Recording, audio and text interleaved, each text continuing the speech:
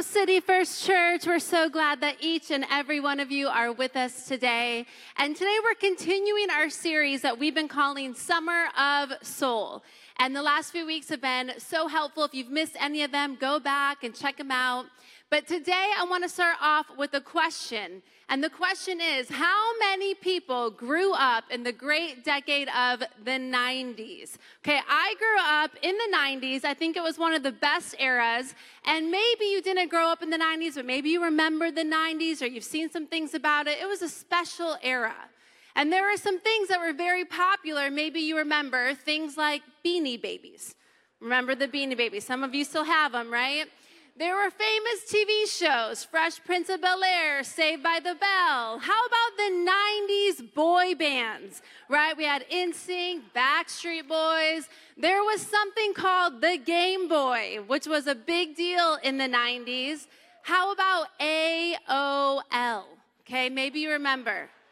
When my kids complain about internet speed, I'm like, you don't even know. We had dial-up internet, right?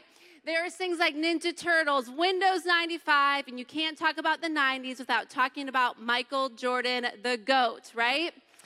Yes, Michael Jordan's getting a round of applause, as he should. Well, if you grew up in the 90s in a Christian household, there was something else that was very popular in the 90s. It was a book called Chicken Soup for the Soul.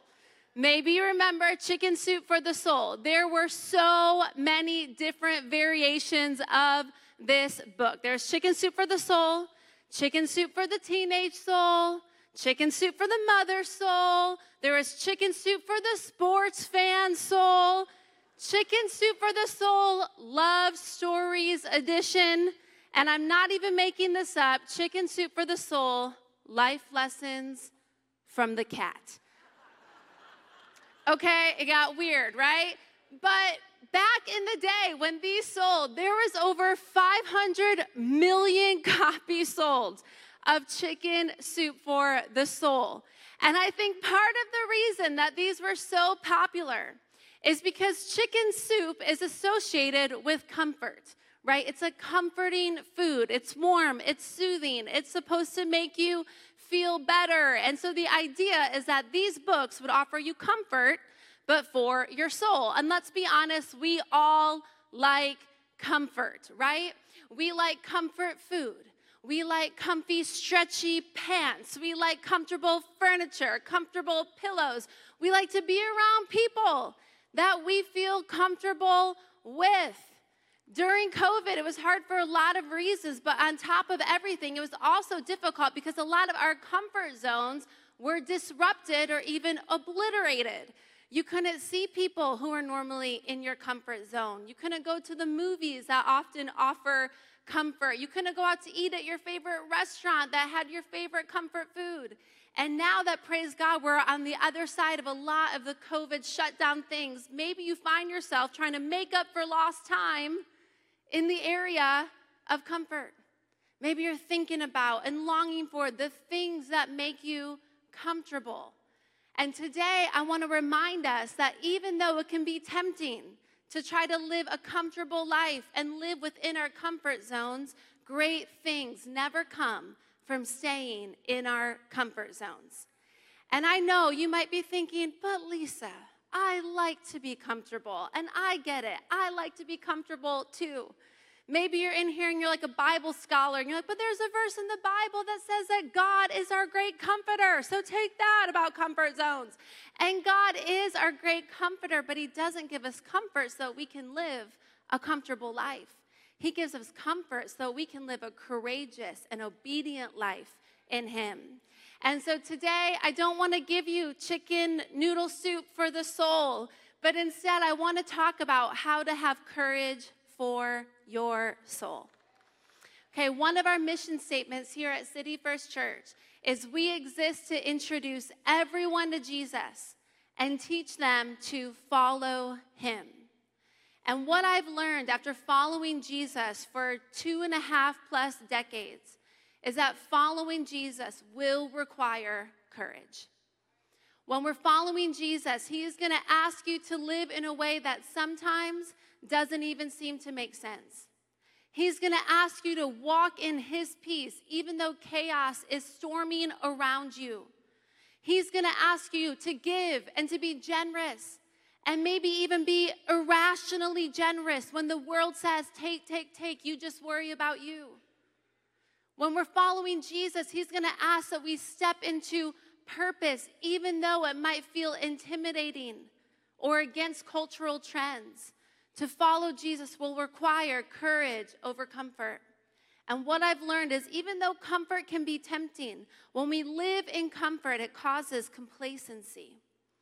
But when we are willing to be courageous, it will propel us forward in our faith and the life of mission that God has for each and every one of us.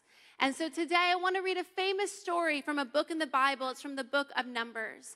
And I'm going to ask you to follow along. The words will be on the screen, or else you can find it in the City First app. And maybe you've heard this story before. Maybe you've never heard this story before. But no matter where you're at, I'm going to ask that as we open up God's word and we read it today, that we would approach it with faith, with reverence, with expectation, believing that these words were not written for somebody else, but God wants to use these words to speak to our lives today. So let me pray, and then we're going to jump in. God, we thank you for your word. We thank you for the Bible. God, we thank you that it is relevant to our lives today. And God, I pray that your words would speak to each and every heart and mind. God, I pray that our spirits would be open to receive what you have for us. I pray that you would help me to get out of the way so you can have your way today. And in your name we pray, amen. All right, Numbers chapter 13.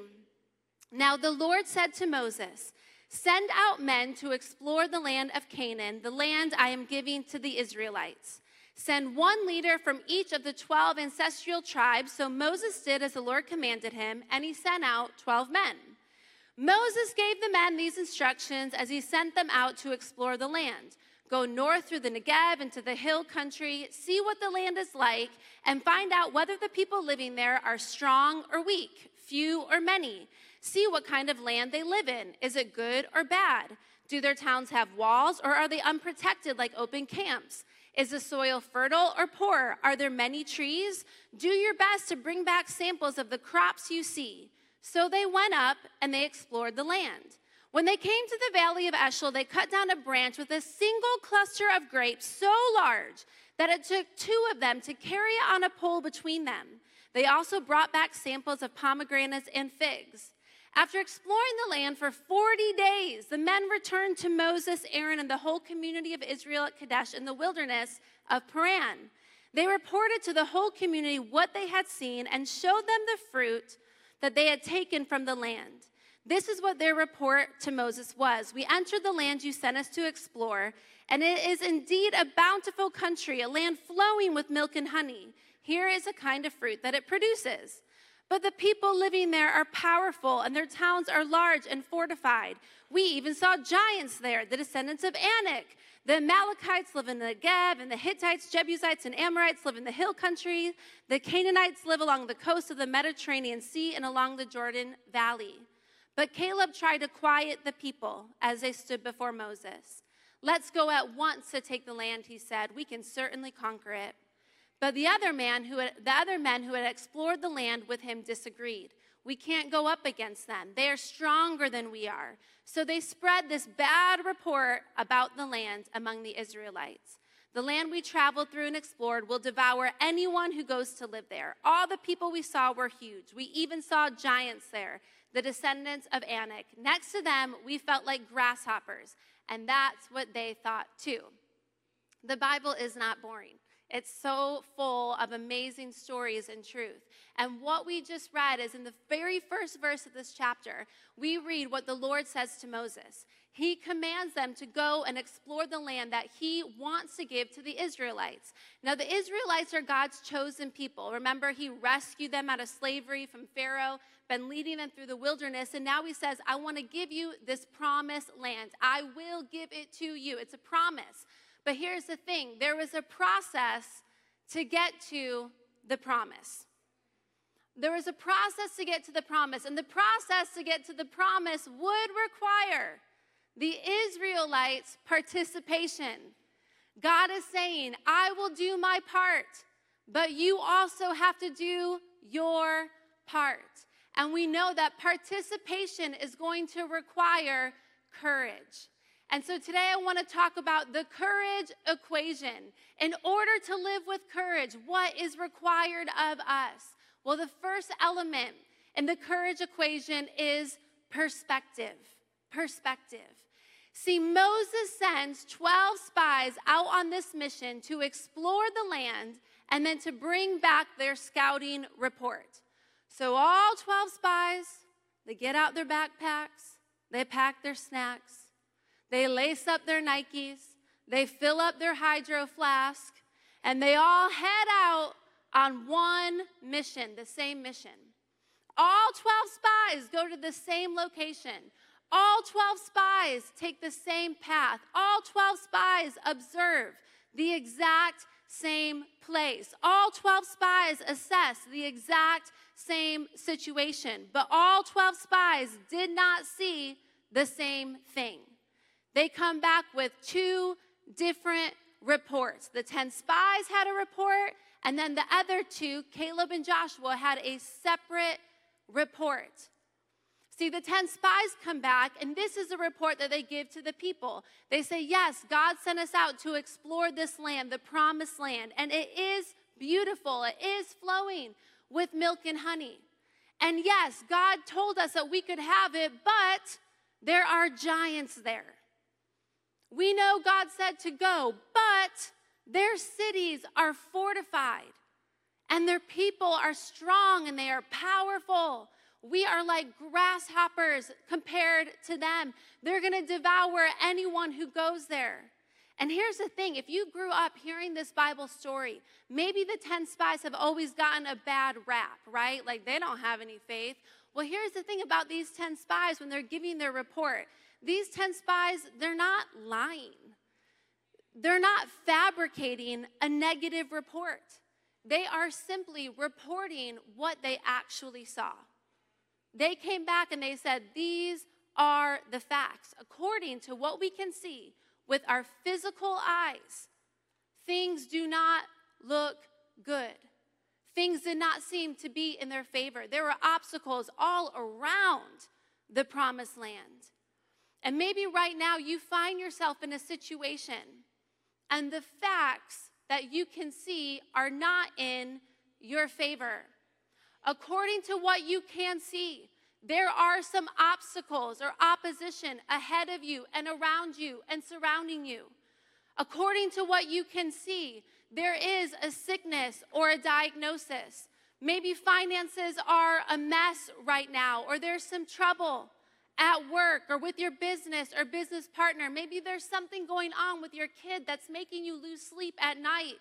Maybe that relationship is strained, or you feel like your marriage is hanging on by a thread.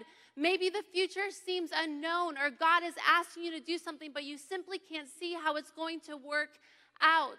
But how many of you know that we don't place our trust in the so-called facts of this world?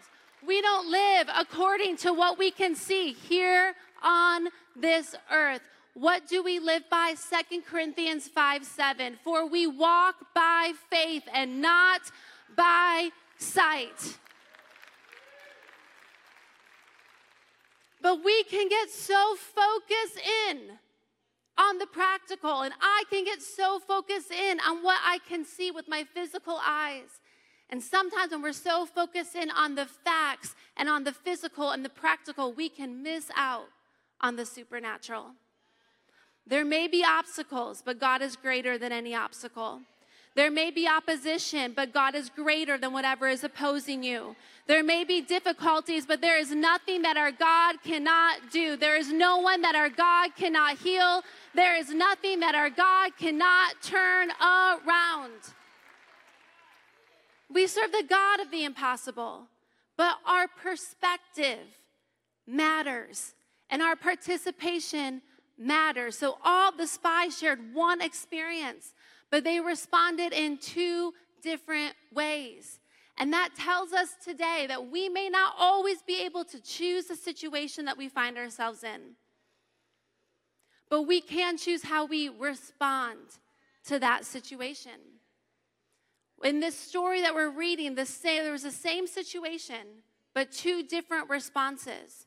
There's Caleb and Joshua, and then there's the 10 spies.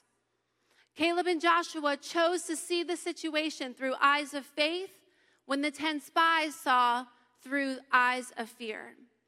Caleb and Joshua were willing to place their trust in God when the 10 spies were full of doubt. Caleb and Joshua were willing to be obedient to do and to go what God was leading them to do. But the 10 spies were full of complaining. Did you see those people? They're huge. We can't win against them. There's no way we can survive. They're going to devour us. Caleb and Joshua were full of courage. And the 10 spies were full of convincing, trying to convince themselves and all the people, all the Israelites, that God's way is not the only way, that God's way isn't the best way. They're trying to convince and rationalize what God was asking them to do. And so we have to remember that we can't just take things at face value, but as Christ followers, we have to see things with a faith value. We got to have faith. And so the second part of the courage equation is faith. When we are facing difficult times, we must remember that faith is the way forward. We can't give up faith. We can't give up hope. Maybe some of you have been looking at a situation one way for a long time. And like the 10 spies, all you can see is the problem, the opposition, the facts that are not in your favor. My prayer today is that you would begin to gain a new perspective, a God perspective, and that you would also get your faith back. That the spirit of Caleb and Joshua would stir something up in you, that you would begin to have faith and hope again. Because here's what I know to be true. If the enemy cannot take you out, he at least wants to wear you down so that your faith is diminished.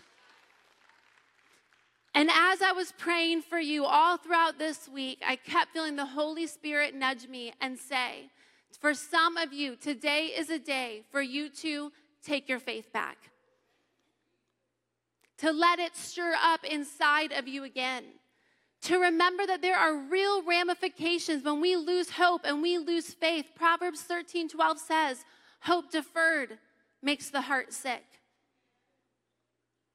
Maybe you've been feeling down and out and heavy laden. And maybe your heart has felt sick because you've been putting off hope and you've been putting off faith. But I want to remind us today that you can get your faith back. That you can get your hope back. In Jesus' name. So when we lose hope, we lose perspective on God, on who God is and what he can do. When we lose hope, we lose perspective on who God is and what he can do. So how do we have courage to have faith again today? I love what Romans 10:17 says. It says, so faith comes from hearing, and hearing from the word of God. If you need hope, I want to encourage you to get to know the promises of God, to read the promises of God, and not just read them in your Bible to yourself, but read them out loud so that you can hear the promises of God, because as you do that, it will begin to build your faith. Begin to say the promises of God out loud to yourself, to your family, to anybody who will listen. Begin to speak God's promises. Simply, Joshua 1:9, we remind ourselves that God is always with me. Psalm 33:4, God is faithful. Ephesians 2:10, God designed me on purpose and for a purpose. Romans 8:38, God loves me deeply and no matter what. Psalm 16:11, God gives me joy. Isaiah 41:10, God will strengthen me. James 1:5, God gives me wisdom. Hebrews 10:23, God can be trusted. These are God's promises to you. And these are God's promises to me. And we need to begin to read them and speak them, because faith comes by hearing, and hearing from the word of God. I love what Hebrews 10:23 says. Let us hold tightly without wavering to the hope we affirm, for God can be trusted to keep his promises. May our words spread faith like Caleb and Joshua instead of negativity like the 10 spies. And here's what we all know, right? Negativity comes very naturally. We just kind of have a gravitational pull towards negativity. There might be 100 great things that happen in a day, but what's the one thing you find yourself talking about? The one negative thing that happens. And so because there is a gravitational pull towards negativity, we're going to have to be very intentional to believe faith and to speak with faith and to speak positive things and to hang on to our faith. You know, I was reading about negativity, and there was a statistic that said children hear 432 negative comments or words every single day. This isn't just their thoughts. These are what they hear. 432 negative comments or words per day versus the 32 positive ones. And so let's be leaders in speaking life and speaking faith and spreading that to everyone around us. The world needs more hope and encouragement. And this is the third part of the courage equation. So we've talked about perspective. We've talked about faith. The third one is urgency. Urgency. I want you to catch some of Caleb's words here. What he said in verse 30. His words are full of faith, and he wants to respond quickly to what God is asking him to do. You see, Caleb and Joshua knew what God wanted them to do, and then he says, let's go at once. This is the verse that it says in verse 30. Let's go at once to take the land, he said. We can certainly conquer it. He says, let's go at once. God asked them to go into the promised land. God asked them to go, and Caleb's response is, yes, Lord, not only will we go, but we will go immediately. They knew what God asked them to do, and then they said, let's go at once. I have a question for you today. What is God asking you to do? What has he been asking you to do? Maybe on repeat. And it's kind of been drowned out by all of the things of life, the busyness of schedule, our own stubbornness. What is God asking you to do? What has he been asking you to do? Maybe it's to forgive that person. Maybe it's as simple as to join a life group, or it's your time to lead a life group. Maybe it's to start serving. For some of you, maybe it's to being open to foster care. Maybe God has been nudging you to spend more time with him, pray more. Maybe he's been nudging you to stop that late night habit. Or he's been prompting you, it's time to end that toxic relationship. Or maybe you've been feeling led to become a generosity rock star. Maybe you felt like you are needing to apologize to that person or invite that person to church. I don't know what it is, but oftentimes when God is asking us to do something, it requires courage to do these things. But here's why I think Caleb and Joshua said, we know what we're supposed to do, now let's go at once. Because they knew that the longer that we delay, the longer we sit in our comfort zone, the longer we contemplate, the longer we try to convince ourselves that God's way isn't the only way. Here's what happens when we're sitting and we are waiting. Faith is not growing in our waiting. Fear is growing in our waiting. Those giants, they look even bigger. Those hurdles, they seem even higher. All of the reasons why we cannot begin to multiply. And so they say, let's go at once. We don't want to be taken out by fear as we camp out in our comfort zone. We want to have an urgency to the obedience that God is asking us to go forward. And I think that those words that we read in Numbers are also words for us today as well. Let's respond with obedience and not put off what God is asking us to do, because on the other side of obedience could be the promised land. And as we wrap up, the last element to our courage equation. So we've talked about perspective and faith and urgency. And the last thing that we want to remember today is that God is with us. God is with us. Caleb and Joshua understood this. They say this in Numbers chapter 14. We're going to just jump one chapter forward. And they say to all the people of Israel, the land we traveled through and explored is a wonderful land. And if the Lord is pleased with us, he will bring us safely into that land and give it to us. It is a rich land flowing with milk and honey. Do not rebel against the Lord, and don't be afraid of the people of the land. They are only helpless prey to us. They have no protection, but the Lord is with us, so don't be afraid of them. Don't be afraid, because the Lord is with us. Today, I want to encourage you, church, don't be afraid, because God is with you. You can trust him. You can trust him right now, and whatever God is asking you to do, you don't have to do it alone.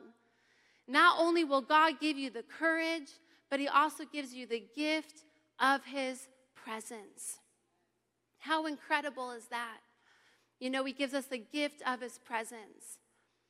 This past week, we had some family in town. A couple of my nephews were here. They're around the age of 10, and it was just the 3 big boys that came, no parents. They were coming to Rockford to have a party with their aunt and uncle. Uncle Adam, Auntie Lala is what they call me, because they couldn't say Lisa when they were little, and it's just stuck. So they were like, there's no parents. It's just us. We're going to have so much fun. And so we took them to all the major attractions here in Rockford, so many. We ended up at the water park. We were having a great time at the water park. And we walk in, and if you've ever been to the water park here, you know there's those 2 really big slides. I actually have a photo of the boys and the slides, those 2 really tall slides. So we get in there, and they right away are like, we're going down those water slides. And they're like talking trash. We're going down those water slides. We're not scared of those. So we do everything at the water park, and it's getting ready to close, and they haven't done the slides yet. And they're like, okay, this is our time. So me and Adam are at the bottom, and we're like, we're going to take a video of you guys going down the water slide. So we're down there, and it takes a while to walk all the way up there. They get to the very top, and we see them make it to the top, but they're not coming down the water slide. But they're not coming down the stairs either. So we're just waiting. After a couple minutes, me and Adam are like, okay, well, let's go up there and check out the situation. So we get up there, and they're like, we're so scared to go down this water slide. This is so high. I was like, yeah, yes, it is. And they're like, I was like, well, do you want to leave? And they're like, no, we want to do it. But we're so scared to do it. I mean, my nephew is like in tears. And I'm like, you don't have to go. He's like, but I want to. And so then they look at me and Adam and they go, well, if you go, then we'll go. And I was like, oh, I'm sorry. I've got my sunglasses, my sandals. I can't go. And the lifeguard jumps in. She's like, no, actually you can. You can hold them as you go down the slide.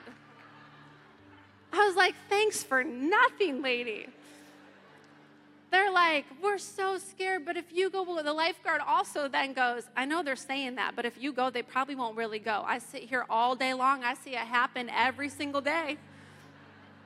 So I'm like, if I go, will you go? And they're like, yeah, if you go, I'll go. So then I look at Adam, and I was like, if you go, I'll go. So Adam and I are like, okay, if we go down, you guys have to go down. They're like, we'll do it. Still crying, but not giving in. So I'm like, it is kind of scary. It's really tall up, and it's like this thin plastic slide. So I was like, I can't overthink it. We just got to do it. So I get my sunglasses and my sandals. I hold them, and Adam and I go down these stupid big water slides.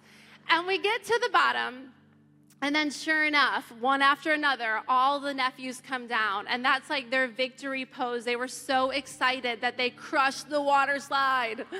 They did a great job. I will let them know you cheered for them. They'll feel even more excited. But later on, like the next day, I was thinking, it's so funny because they were so terrified to go. And we got up there, and we really didn't do anything to help them get down the slides. But as soon as we got up to the top, it was just our presence that gave them the courage to do what they were scared to do. And so many times we feel like God might be asking us to do something, whatever that is. And we think we have to do it by ourselves. But I want to remind us today just how Caleb and Joshua said, God is with us, so we don't have to be afraid. God is with you right now. in the middle of whatever is troubling you. God is with you right now as you are battling through cancer. God is with you right now as you are working out your marriage. God is with you right now as you are willing to be obedient to Him in your finances. God is with you right now as you're pursuing the dream that He's put on your heart. You don't have to go in your own strength. You don't have to go just by mustering up the guts to do it, but the God of the universe is with you. And that should give us courage to do what God is asking us to do, knowing that we can trust Him fully with whatever it is that we're facing.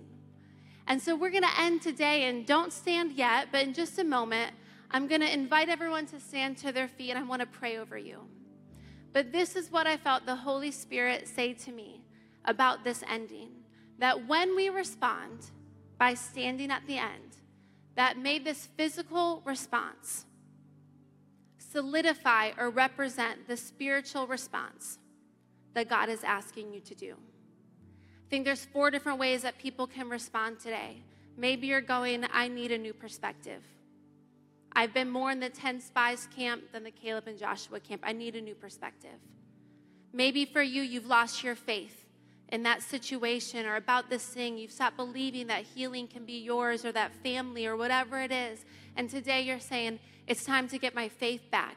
I got my faith back on Sunday, and then on Monday and Tuesday and Wednesday, you'll find me declaring the promises of God, because faith comes by hearing, and hearing from the Word of God. Maybe for some of you, there's an urgency. God has been asking you to do something, and you've been putting it off or even being disobedient, and today you're saying, today is when I choose obedience. I'm going to leave here on this Sunday, and I'm going to be different than when I came in. You're going to be responsive with an urgency. And the last thing is, for some of you, you just need to remember, God is with you. You're going through it right now, but God is with you. You can have hope in the middle of heaviness because God is with you.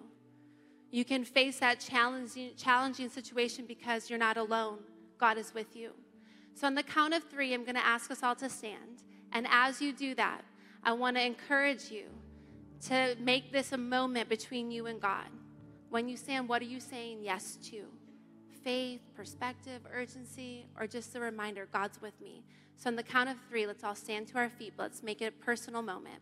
Here we go in 1, 2, 3. Would you go ahead and stand and make this a commitment between you and God? Heavenly Father, I thank you for each and every one of my friends who stood today. God, I believe all throughout this room and online and in different locations, God, that as we respond, it wasn't just a passive standing to our feet, but it was a forward motion, God, an affirmation physically of what you're doing spiritually. That today you would give people a new perspective, that today people would get their faith back and be committed to declaring faith and believing and having that be their guide. And Father, we thank you that for some, they're responding with an urgency, saying, I'm going to stop putting off what you've asked me to do, but today I choose obedience. And for others, God, we thank you that today they're saying that they can move forward because they're not moving forward alone, but you are with them. Thank you, God, for what you've done. God, we seal all of this in your name, and we ask that this wouldn't just be another Sunday, but we would leave differently today. And with every head bowed and eye closed, if you're with us and you've never made the decision to follow Jesus, I want to give you the opportunity to make him the leader and the forgiver of your life. This isn't you joining a church. It's not about religion. But if we're going to live this courageous life and receive all that God has for us, it all starts with a relationship with our Heavenly Father. And so with no one else looking around except for me, if you say, today I want to choose to follow Jesus, would you go ahead and slip up your hand? You're just saying that I believe that Jesus is the Son of God, died on my sins. I see your hand. I see your hand. I see your hand. I see another hand. Absolutely amazing. Hands going up all over the place in the room and also online. You can go ahead and put your hands down. And if everybody would repeat this prayer after me so that no one's saying it alone. Heavenly Father, thank you for your Son, Jesus, that he forgives my sins and gives me a new start. Today I choose to follow him. And in your name we pray. Everybody said, amen, amen. Can we give everybody who prayed that prayer a round of applause?